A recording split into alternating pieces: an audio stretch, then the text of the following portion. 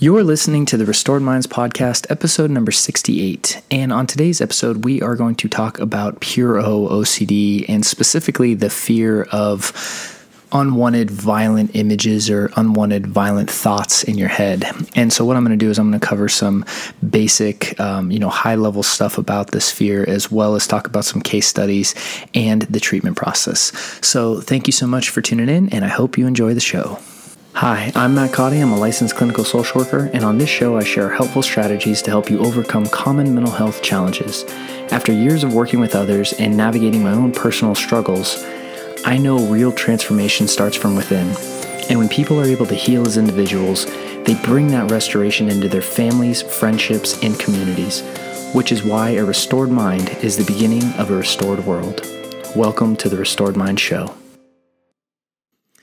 All right. Hey there, and welcome to another episode. In today's show, we are going to talk about pure OCD, and specifically, we're going to talk about the fear of having the unwanted violent thoughts or kind of like horrific images in your mind, right?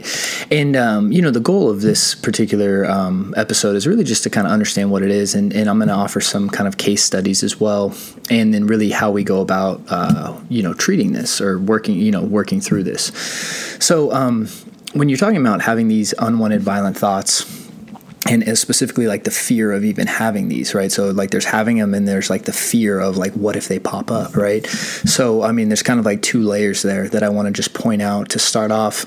But when we talk about these thoughts, the first thing that we need to recognize, right, is this idea of in the pure O category. One of the ways that we recognize them as the problem is the fear of the thoughts is because the thoughts are what we call ego dystonic, and that means that they aren't a representation of what the person really wants for themselves or what they want to do, right? So when someone's having, so let's go ahead and talk about some different thoughts that people have. Well, and again, like to start off, like one of the first things that I want to say is these thoughts are actually very common. People without OCD and anxiety have these kind of thoughts too. The difference is not in having the thought itself. It's in the overreaction that we have to it that then drives the compulsion or the safety behavior that then causes the loop to build. And so the thoughts happen more, the anxiety gets heavier, and we do more and more behaviors, right? And that's that loop that we get caught in. So some of the thoughts could be things like, fear of hurting a loved one, right? Like this is very common. It happens all the time with like mothers and fathers hurting their children, right? They have these ideas that pop in their head, like, what if I hurt my child? And usually they'll have very, very specific things that they'll worry about. So it might be a mother worrying that she might smother her young infant, right? Like, what if I took a pillow and just smothered them, right? And it's so disturbing that there's this reaction to it, right? And obviously that's a disturbing thought. No one would want to do that. But because the thought even entered the person's mind, they see that as such like a...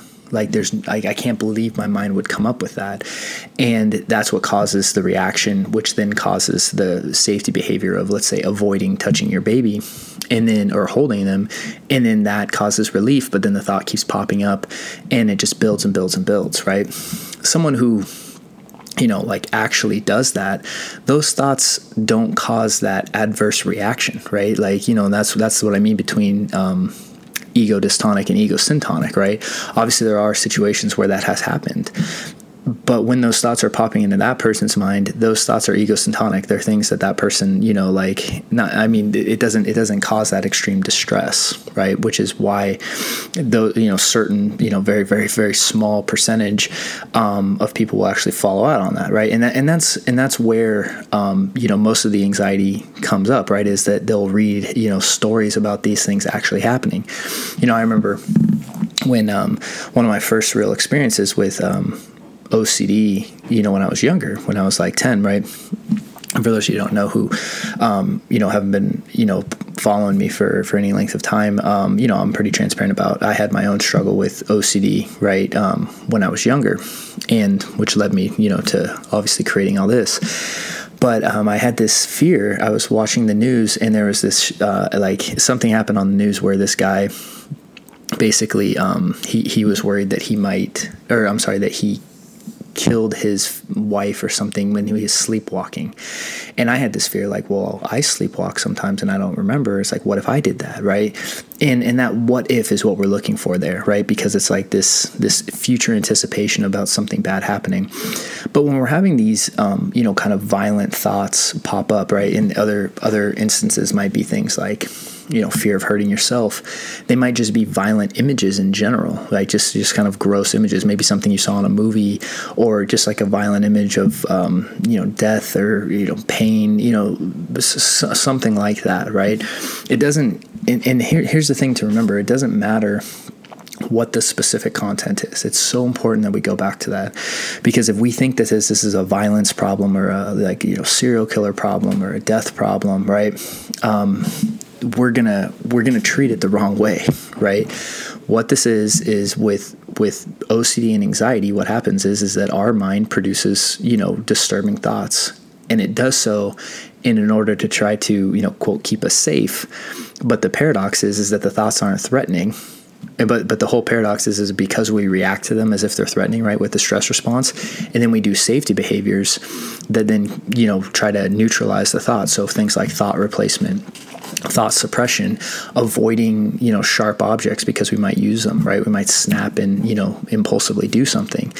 Avoiding being around people because we're like, I remember I had one, it was funny, I had a young girl, right? And she was like, as a client, and she had this fear, like, what if I just strangled somebody, right? And she was just like the tiny little thing, right? And it was like, and it was like the last thing she would ever want to do, but it was funny because like she would sit next to like a big person, right? And or like a much bigger, stronger person, and be like, what if I just grabbed them and strangled them, right?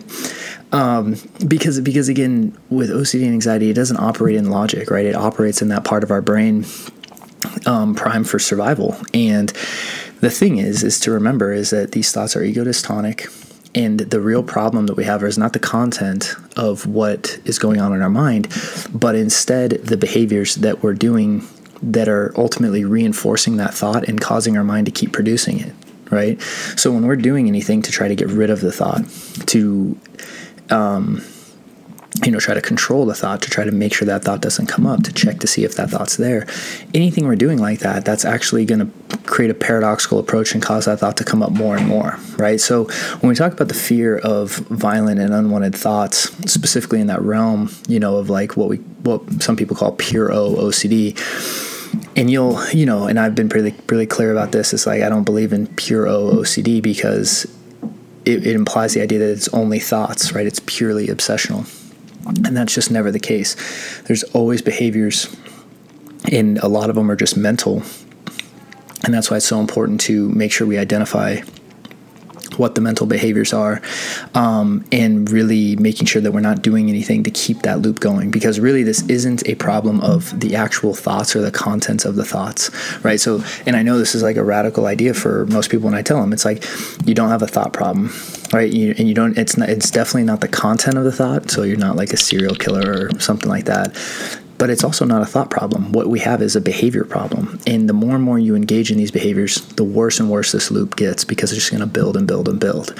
So understanding that is really so critical. And over at Thank you for taking the time to watch this video. Several resources. If you found it helpful, chances are someone else will too. And we really appreciate your support Taking Back Control by trainings, liking and where we teach the subscribing, and also AAA sharing this response, video on your social which is that platforms. very clear Also, process to go through every single time that thoughts pop up, right down in the as well as our meditations for Thanks so much for OCD and tuning in, anxiety, and I hope to see you soon. and all of the other resources that we have. So, I have some links down in the notes here. So if you struggle with this, please go check those out.